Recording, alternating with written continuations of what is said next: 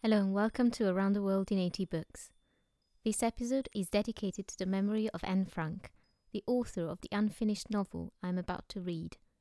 Katie's Life was written by Anne at the time when she was living in the secret annex. It forms part of a longer collection of her writings, including tales and texts from her own famous diary, which she meant to edit and publish as a book called The Secret Annex. This is Chapter 1 of Katie's Life, translated by Ralph Mannheim and Michiel Monk. When Katie opened her eyes, the first thing she saw was that everything was white all around her.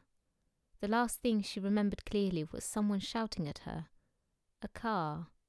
Then she fell down, and then everything was dark. She felt a sharp pain in her right leg and left arm, and without knowing it, she sighed softly. Just after that, a friendly face bent over her, looking out from under a white cap.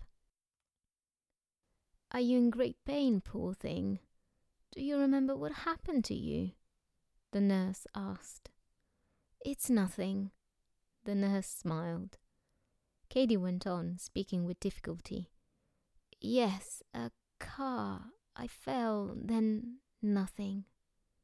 "Never mind. Just tell me your name.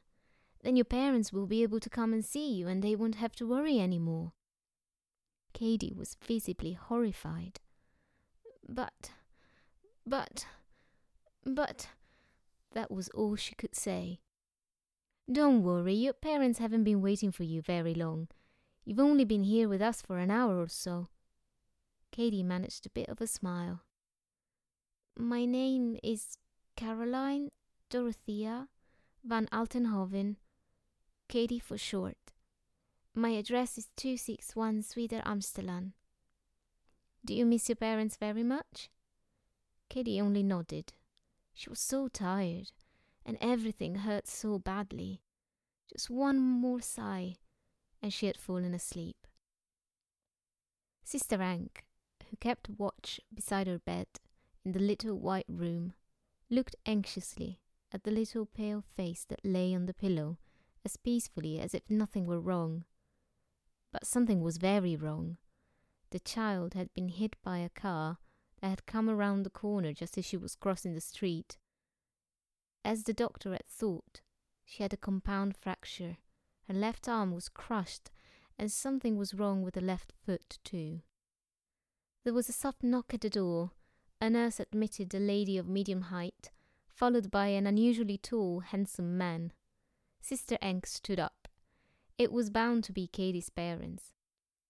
Mrs. van Altenhoven was very pale and looked at her daughter out of frightened eyes. Katie didn't notice, for she was still sleeping peacefully. "Oh, sister, tell me what happened to her. We waited and waited, but we never thought of an accident. Oh, no." "You mustn't worry too much, Mrs. van Altenhoven. Your daughter has already regained consciousness." Sister Ank told them as much about the case as she herself knew. She made it sound much less serious than it was, and that made her too feel a lot more cheerful. Maybe the child would recover after all. While the grown-ups stood talking, Katie woke up, and when she saw her parents in the room, she suddenly felt much sicker than when she had been alone with the nurse. She was assailed by thoughts. Horrible visions came at her from all sides.